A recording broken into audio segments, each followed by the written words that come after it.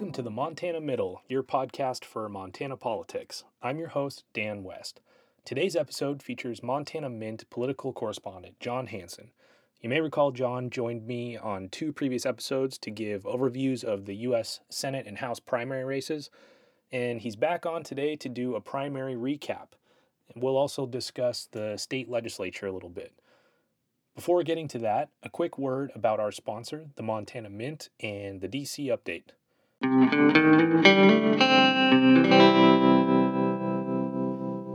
its quest to bring the best of Montana to the internet, the Montana Mint supports this podcast. Together, we are striving to make Montana politics more accessible for all Montanans. To keep up with interesting Montana news, check out the Montana Mint at www.montana-mint.com and subscribe to their newsletters about Montana sports and politics. And check out their Montana sports podcast called Montana Mint Sports. Here's the DC update.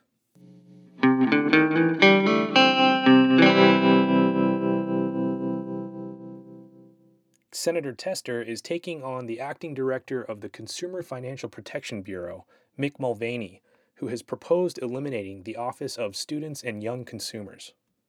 In just the last few months, American students took on $29 billion in student loan debt, bringing the national total to a shocking $1.5 trillion. That is why it makes no sense that the budget director is decimating one of our country's main student loan watchdogs.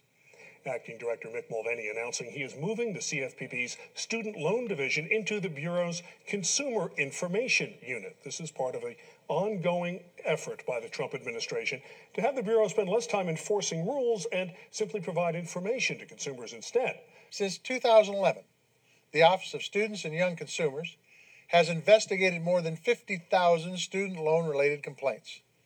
Their work has led to high-profile settlements and more than $750 million for students harmed by bad actors. Whether it's a 4-year degree, a 2-year degree, or a training certificate, education must be affordable. It's a key to unlocking success and prosperity. That's why we need to be doing more to help the folks struggling with student loan debt, not less. And that's why I'm holding the budget director accountable to Montana students and families who are struggling to make ends meet. Senator Daines has offered a slate of forest management provisions to the Senate version of the 2018 Farm Bill. This is a committee on agriculture, nutrition, and forestry. I do believe the forestry title could be stronger.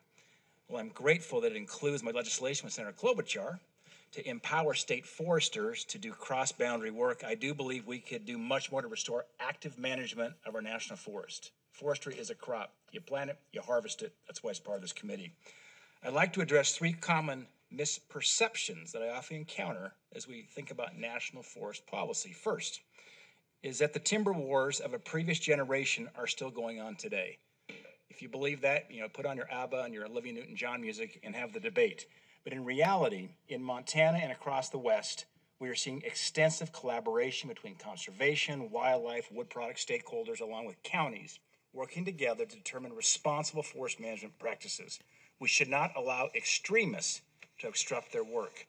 This leads to the second myth, which is that restoring active management is just a code phrase for excessive logging. Actually, active management is critical to restoring healthy forests, which has widespread benefits: clean air, better fish and wildlife habitat, the outdoor economy, clean water, and wood products jobs. And most important, active management enhances public safety by reducing the threat of wildfire. A healthy forest is a carbon sink. A wildfire is an incredible emitter of carbon. The third false impression is that accelerating restoration projects shortchanges the public process. It currently takes 18 to 24 months to do most environmental reviews, and after that's done, many projects in Montana are litigated, which can add years of delays. In fact, right now as I sit here this morning, 29 timber sales in Montana alone are currently impacted by fringe litigation. Unfortunately, the fringe litigators and those extreme environmental groups have a disproportionate voice right here in this city that stop a lot of common sense forest management reforms. Mr. Chairman, Ranking Member Stabenow, reducing red tape and combating chronic litigation does not erode public input, it safeguards it. It does so by ensuring the public feedback of the majority isn't obstructed by a few extreme dissenters.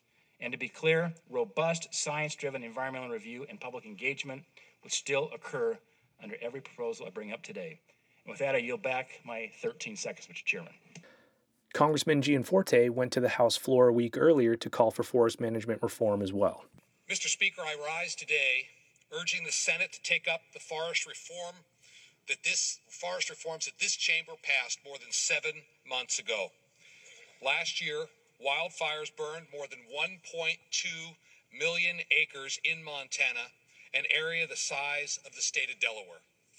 I met with the firefighters on the ground and saw the devastation. I heard from families anxious about the dangerous air quality impacting their kids. I listened to the hardworking Montanans worried that their livelihoods would go up in flames. Montana survived last year's devastating fire season. Our communities pulled together, helping neighbor to neighbor, just as Montanans do. The bad news is that forecasters project another severe fire season this year. We need to start managing our forests again. While there's been some progress, more work remains to improve the health of our forests and reduce the severity of wildfires. I call on the Senate to end the obstruction and pass forest management reforms. Montanans need them to act. Thank you, and Mr. Speaker, I yield. I totally agree that forest management reform is needed, and I hope Congress can implement some practical solutions.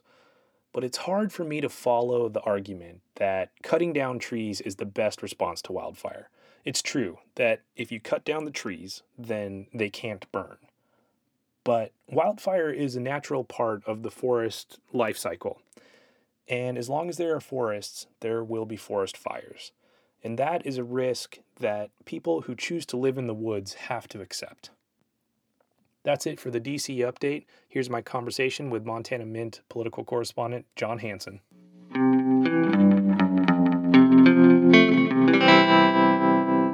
John, thanks so much for coming back on the show. Dan, thanks for having me. Yeah, it was a lot of fun live blogging with you the other night, and yeah, that's right. Yeah, our listeners should check out the feed from our live blog. It's up on the Montana Mint website. Yeah, it ended up being really well researched by everyone. We had a lot of our contributors on, and we got some good stuff up there. Yeah, it was fun, and it was a good exercise for the general election. So I think we're going to do something similar. Yeah, because we'll definitely want to be giving everyone a live blog from the general with analysis and as much, information as we can possibly glean from, as much as we can possibly glean. So. Yeah, that was fun. All right, well, thanks for coming back on, and today we're gonna sort of divide up the main section of the podcast into two parts. The first part is going to be a primary recap on the Senate and the House races, and then the second part is going to begin to scratch the surface of the beast that we call the Montana State Legislature. Absolutely, the enigma wrapped in a mystery. Yeah. That's part of why we do this, though, because it doesn't get the coverage it really deserves.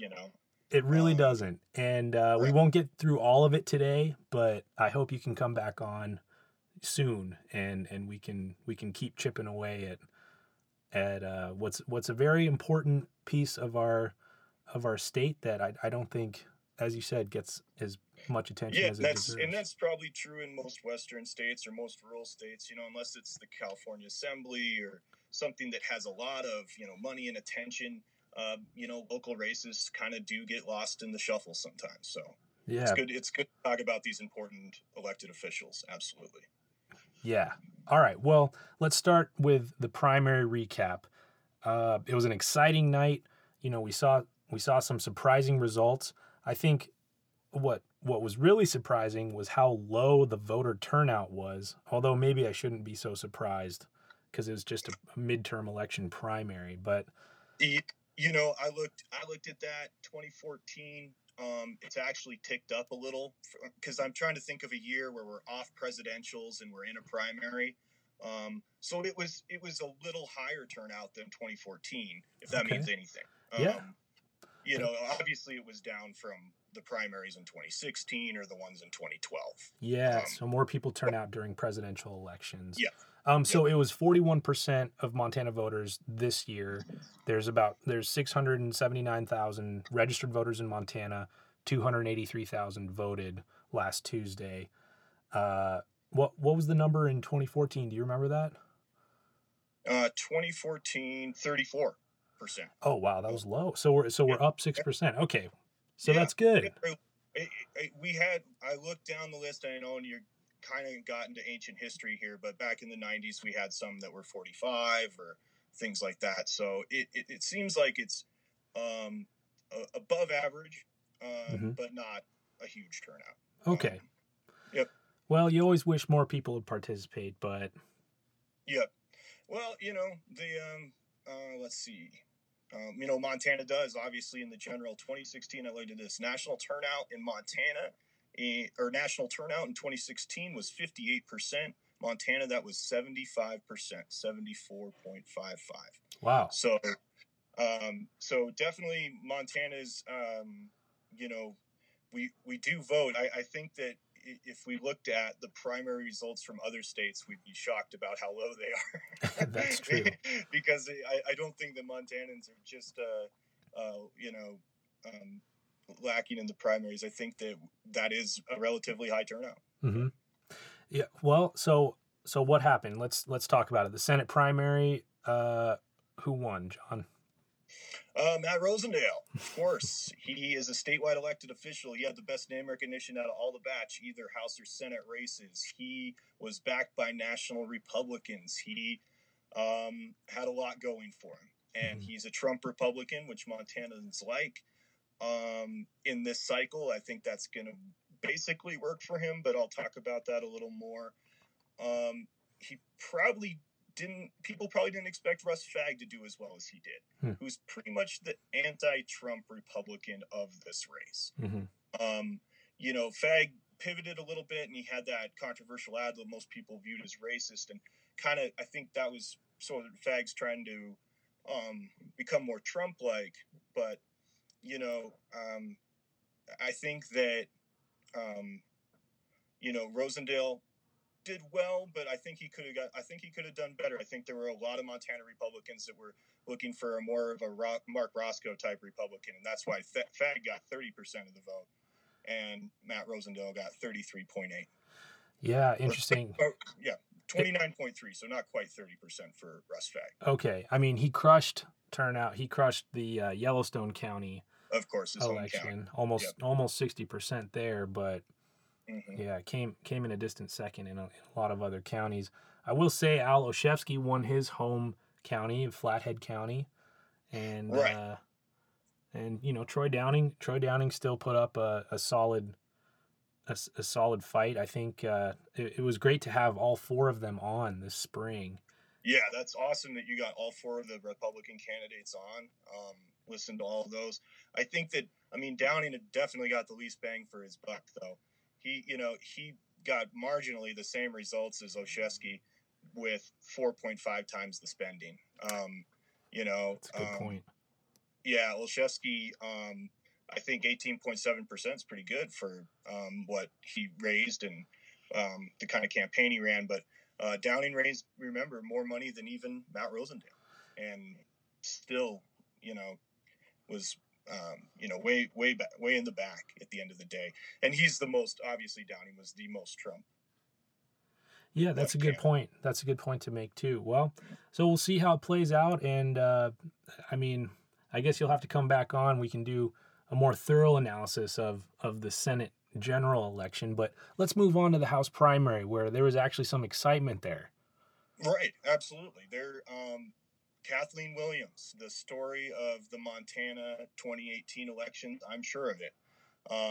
She ended up edging out two candidates that raised more money than her, Grant Keir of Missoula and John Heenan of Billings. I don't think anyone expected it. I didn't expect it. When I wrote in the Montana Min #MT poll, I kind of put her as a middle of the pack candidate.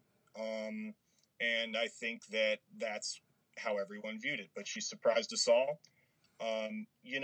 She didn't raise a lot of money, but sometimes if you raise enough and you use it correctly, you can achieve some remarkable results. And I think sometimes I know that the viewers of this or the listeners of this podcast probably have pretty sophisticated thoughts about politics. But the reason we talk about money all the time is there's just very few metrics for these people that we don't know much about. They have their internal polling that we never see. There's very little public polling, so it's just one of the things that we can sort of grab onto to catch, to glean some meaning from. Mm-hmm. And so it's surprising, when, I think it was 3.3 times more money raised by the front runner and then 2.5 by Keir. So she did a lot with very little resources. And it's remarkable, and it's definitely, we're seeing it all over. Women are winning a lot of races. Mm-hmm. Even in the, Montana too, in the legislature, which we'll talk about later, winning all 15 races in which they had a woman running in the primary. That's the Democrats. Yeah.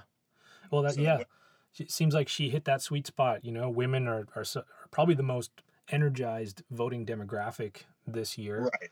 And like, we don't know that for a fact in Montana yet. We don't have that information, but I think that that's a reasonable thing to conclude from this election result. Yeah. Is that there's a lot of voting. I mean, that's obviously not the only reason. I think she did a very good job of telling her personal story. And also, I feel like kind of split the middle of a very kind of Bernie Sanders liberal Heenan and a very sort of conservative Max Baucus Democrat, what we had with Keir. Isn't that so funny too? Because Heenan is from Billings and Keir's from Missoula, and then she's from Bozeman, so like the geographic representation too. It's like symbolic of where she stood on the spectrum. Right. So people maybe thought that they didn't want someone that conservative and they didn't want someone that liberal. So Kathleen is certainly that, and not for nothing, she's the only one in this race that has experience. Legislative experience, yeah. Exactly. As an elected official, everyone else, and even on the other side, except for, of course, Matt Rosendale. And Russ Fagg was a judge, too. True. A lot of inexperienced candidates here. So yeah, what I think's encouraging to see, though, is that the Matt Rosendale and Kathleen Williams both won, but neither of them were the front runners in fundraising. And that's for sure. I think that's encouraging. It shows that money isn't everything in Montana politics. Yeah, absolutely. And, that is, people are I think it shows that people are paying attention, for one thing. That I think that's part of what Kathleen's about, is that I think voters are pretty focused. And they're judging these people for who they are and not just getting a name that and then jotting that down. Yeah. Which, of course, that happens in primaries because some of these people are relatively unknown, statewide especially. True. So. Yeah, she was so consistent across the board, though, in these county results. Right. Heenan won Yellowstone County, Keir won his home county, Missoula, but then they just didn't perform that well in other major counties like Cascade County, Great Falls is. But Kathleen Williams, she won her home county, Gallatin County, but then came in a solid second place, close second in a lot of the other counties. Lots of second places will win. Yeah, and then and then she went everywhere too. She won all the small counties. Right. Yeah, she did great in the High Line. Mm-hmm. She did great over. Those don't add up very quick, but I noticed that she did great in the High Line in Eastern Montana. Mm-hmm. It shows that she was out there. Yeah, I think it does. It's it's pressing flesh and meeting people face to face. When you only have a handful of voters like we do, that can be really effective. It's not like California where you have to shake 20 million voters' hands. It's not going to happen. Here you can absolutely make a difference by just showing up, meeting people, making a good impression. And you can do that just by, putting gas in your car and going. Mm-hmm. So, yep.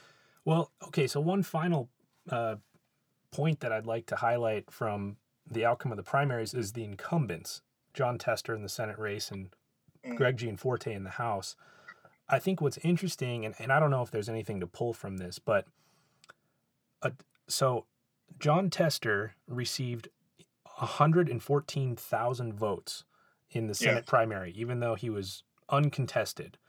Right. And in the House primary, just the next section down on your ballot, combined, the House Democrats received 111,000, well, almost 112,000 votes. So Tester by himself received 114. The House Democratic primary candidates received less than that. Contrast that on the other side. In the Senate primary, 150,000 Republicans voted for the Senate primary candidates, but only 136,000 Republicans chose to fill in the bubble right below that for Greg Gianforte. What do you think that means, if anything? I mean, to me, it has meaning because being someone that's worked on a lot of elections and even on small races or even initiatives or things like that, you really hate to be the last thing on the ballot or the second to last thing on the ballot because, believe it or not, people have short attention spans. And for people to skip over, Gianforte was the first thing on their Republican ballot, and they chose to skip over that and then go to their candidates and vote for that. I think it really does show a lack of enthusiasm for Gianforte and a little more party unity behind John Tester. Mm-hmm. I don't know if it is worth reading a lot into, but I do think it's meaningful. As 16,000 less votes than the Republican candidates got. Gianforte got 16,000 less votes than the Republican candidates. Maybe that's just because Republicans are conservative and they don't want to waste ink. It could be a cost-effective thing. No, I think that, he is a flawed candidate, and it's, it has a lot to do with, of course, assaulting the reporter Ben Jacobs. And I think, he squeaked out an election with 6 points against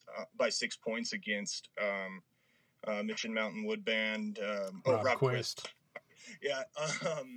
And that's a seat that Denny Rehberg won like easily all the time. He only, he had a good race against Keenan, I think, Nancy Keenan in 2000, mm-hmm. but the rest of the time he had no close races. Mm-hmm. And I think that a 6 point is a pretty mediocre showing for the Montana at large district. Yeah. Well, that's wind at Kathleen Williams back. So we'll see how that race develops. It's exciting. Yeah. And it's, now's the time for both Tester and Gianforte to attack when their candidates are low on money. Mm-hmm. when their opponents are low on money. Mm-hmm. And I'm sure we'll see that. We'll see a ton of out-of-state money into the Senate race. I doubt we'll see, it's a House race, so probably not that much, but I think we'll see a 2012 amount of money, or probably even more in the race here for Senate, John Tester versus Matt Rosendale. Yeah. Well, something to look forward to, I guess, if you love political ads. Yeah. If every time you're playing Brick Breaker on your phone, you want a political ad to interrupt it, that's it's a good news for that. Yeah. All right. Well, let's move on. Let's talk a little bit about the state legislative landscape, and we're not going to drill down super deep in this episode, but maybe you could just start off with a general overview, John. Yeah, as probably most of the listeners know, Montana's got 100 representatives, 2-year terms, 50 state senators to 4-year terms, so it's a lot like the bicameral legislature we have federally. Obviously it's a little different, mm-hmm. but it's similar in the way that we're going to elect all these representatives, so they're up, all 100 of them, and then half of our senators are up, so 25. So we're going to have 125 elections, basically, throughout Montana. Republicans are controlling both those chambers, as they typically do in a lot of these what would you call them? These kind of purple states like Montana. They like to elect Democrat governors and then elect Republicans to the state house. Republicans control 59 to 41 in the House and then 32 to 18 in the Senate. And I know, we were talking about before, Democrats are unlikely to swing either of these chambers. That'd be 10 seats in the House, 8 in the Senate. Seems unlikely. We don't see any indication that there's, that sort of Democratic enthusiasm. There appears to be a lot, but not the kind that would,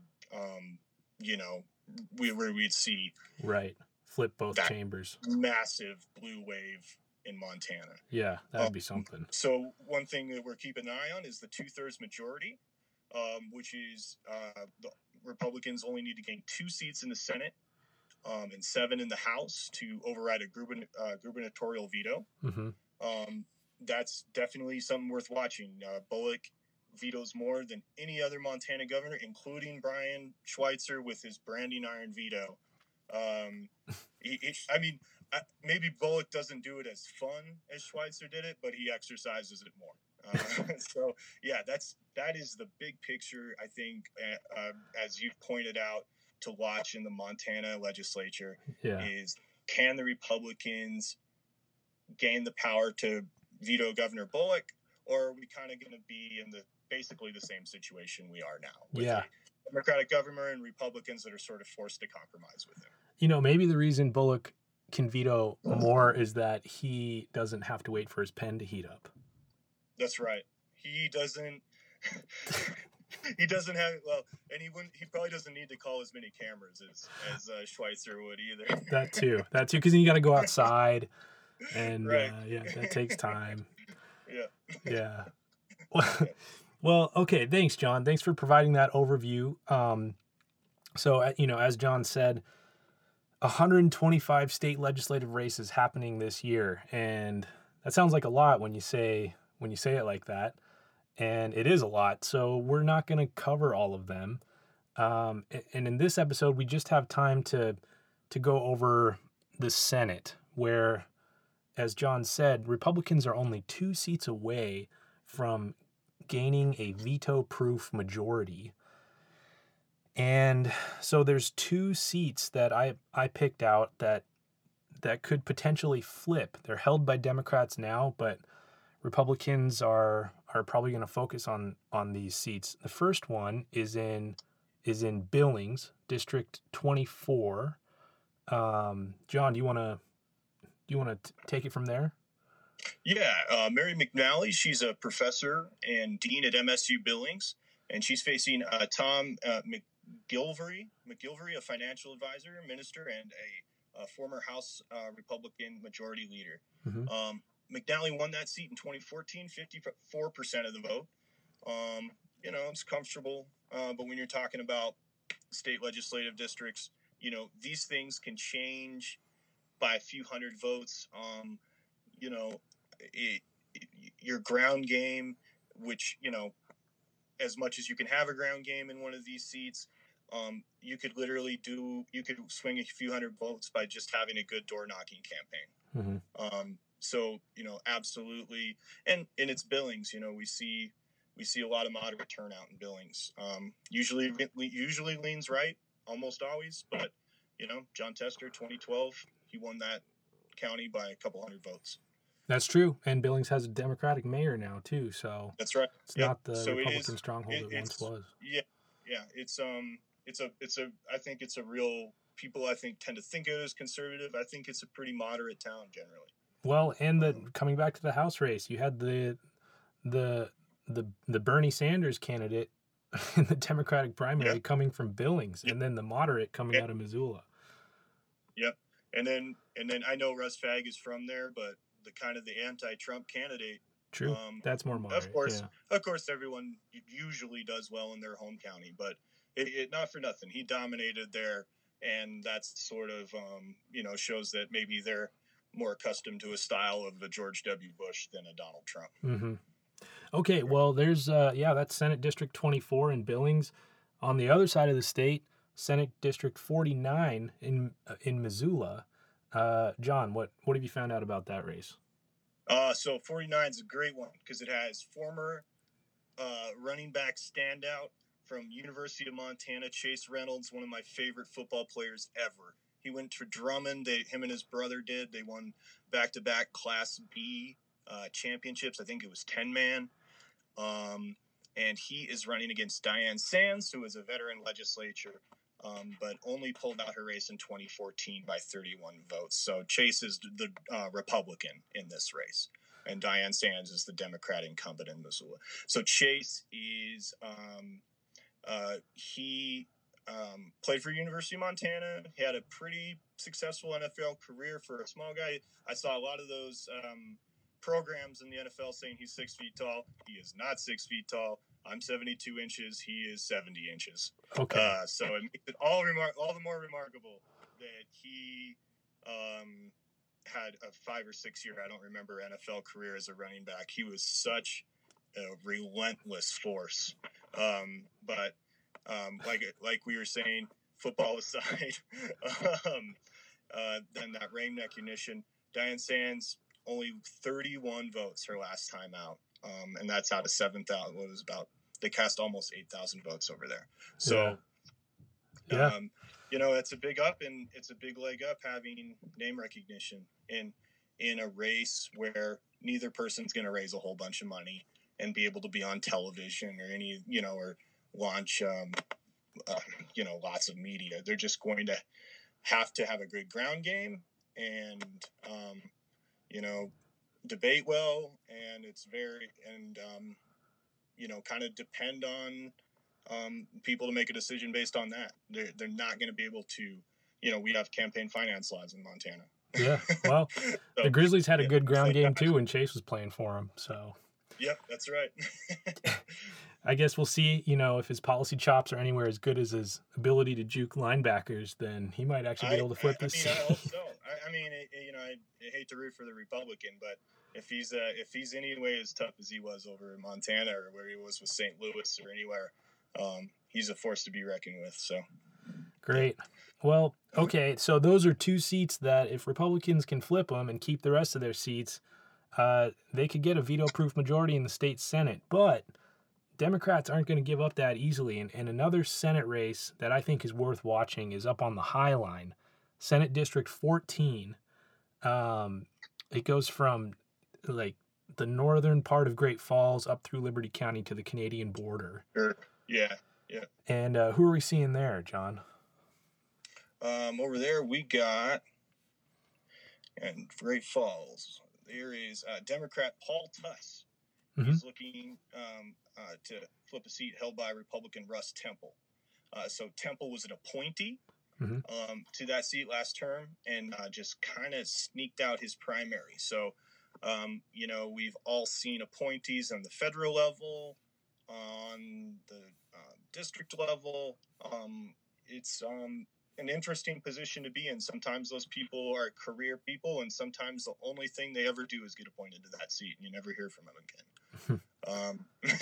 Well, and Temple, I guess, has a chance to prove that he, is deserves to be there. So yeah, exactly, and that'll be his opportunity. He, it sounds like his kind of had a rough and tumble primary, but it'll be his charge to see if he can hold a seat up there in that district. Which I haven't looked through the legislative history or through the electoral history of it, but I would imagine leans right.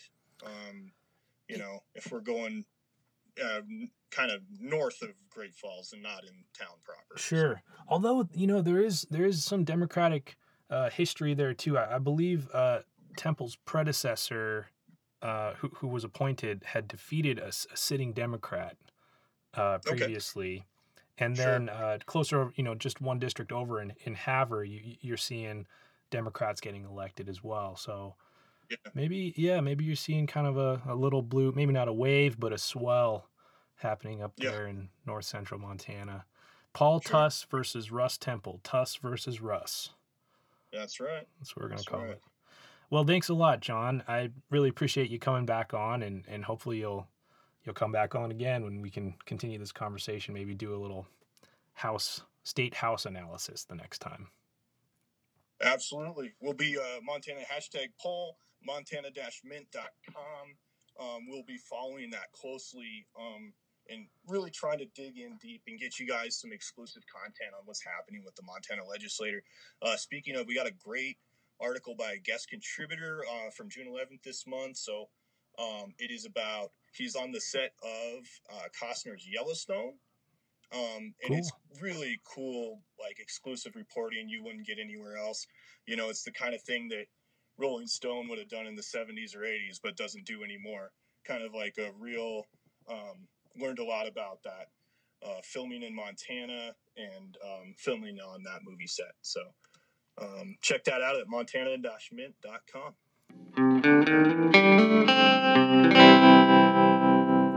This last word segment is from an event that happened a couple weeks ago when Senator Daines hosted the 2018 Montana Energy Summit in Billings. He brought in a bunch of big names, current and former senators, CEOs, and energy experts to discuss the future of energy in Montana and around the world. One speaker was Carl Borgquist, CEO of Bozeman-based Absorca Energy. He showcased his pumped hydro storage technology that he's developing in central and eastern Montana. And when we talk about energy in eastern Montana, or in Montana in general, it's almost always about Colstrip. It's the second largest coal-fired power plant west of the Mississippi. It's a huge source of jobs for that region in the state. But the news that we hear is how the power plant there may be shutting down soon. And it's sad to see. And that's why I'm playing this clip, because I think Mr. Borgquist offers a different narrative and some new hope for all of those energy industry workers out there in eastern Montana. Good morning, everybody. I'm Carl Borgquist from Absorca Energy, and before I start, I want you to know that I have about a 50% success rate running these slideshows at these things, so just keep that in mind. The first thing I want to do is sincerely thank Senator Daines for having my company and me here. This project that you're looking at on the slide right now is the Gordon Butte project, which we took through a FERC licensing process. That process is not for the faint of heart, let me tell you, and the congressional delegation, and in particular Senator Daines, was an incredible help to us through that process. So, Senator, wherever you are, thank you. I want to just talk about a couple of the projects that we're working on in Montana, and then hope to get some questions from you later. You're looking at a mock-up of our Gordon Butte project, which is a closed-loop pump storage facility near Martinsdale. This is essentially at the north end of the Crazies. You're looking south. There's a reference point there to the Colstrip line. That's important because this very large and fast-acting battery will be hooked into the backbone of the grid for obvious and strategic reasons. Pump storage in the past was built 30 or 40 years ago to provide a solution for baseload coal and nuclear so that you could keep those, well, nuclear you absolutely had to keep running. But it allowed the electrons to be utilized off-peak and stored and then brought back during the day and used on-peak. The equipment we're putting into Gordon Butte can provide that arbitrage and that off-peak to on-peak shift, but it also can move very, very quickly from pumping to generating. And as the grid is evolving and disparate generation sources are coming in to the grid, particularly wind and solar, the ability for a pump storage to act as a shock absorber and keep everything reliable is essential and critical. The equipment in this facility turns the same direction constantly. That provides inertia, which is a sort of a technical but very important part of this technology, but it also allows it to move back and forth very quickly, and that's the role that we think this facility will play as the grid evolves. This gives you just a little sense of where we are in the Colstrip system. You're looking at a wind profile at the bottom. You're looking at 24 hours of this equipment that we're putting into Gordon Butte in Austria in a facility called COPS. And you can see how fast the equipment can move back and forth, pumping being on the bottom, generating being on the top. Lastly, we are working on a transmission line very quietly, but in a determined fashion from Colstrip down into Wyoming. We think that this does a couple of things. One, it provides access to other markets for Montana. It would improve the functionality of the Colstrip system, which just terminates at the power plant right now. And again, just wanted to throw this slide up and illuminate this in case you had any questions. I've got 12 seconds. I'm going to stop early. Thank you very much.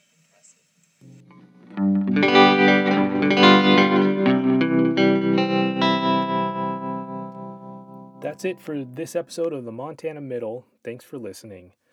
Outro music for this episode is provided by Missoula's Tom Catmull. This song is called The Crows. I pried my car door open with a Phillips head, put another scratch in the thing I know.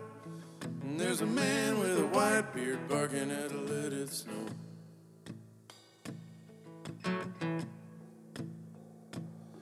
I got a mailbox spitting out heat bills. My girl's a chihuahua and the cold wind blows. It ain't no tall tale to talk about the weather when it's 10 below. If that were my kid, well, I'd have wrapped his skin and bones from head to toe. But that ain't my kid. And his poor mother's time is spent fighting off the crow. Remember, you can find the podcast at www.themontanamiddle.com on Facebook, Apple Podcasts, Google Play, and Stitcher. Guitar music for the Montana Middle is provided by my talented sister, June. Thanks for listening. Take care. Four young girls walking to a party, sneaking out late so the rest don't know, kicking up heels while laughing at the world below.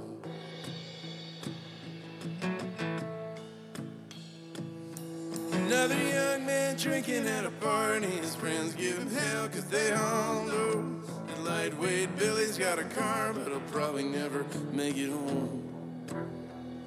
If that were my kid, if that were my kid, well, I just don't know. But that ain't my kid. And his poor mother's time is spent fighting off the crows.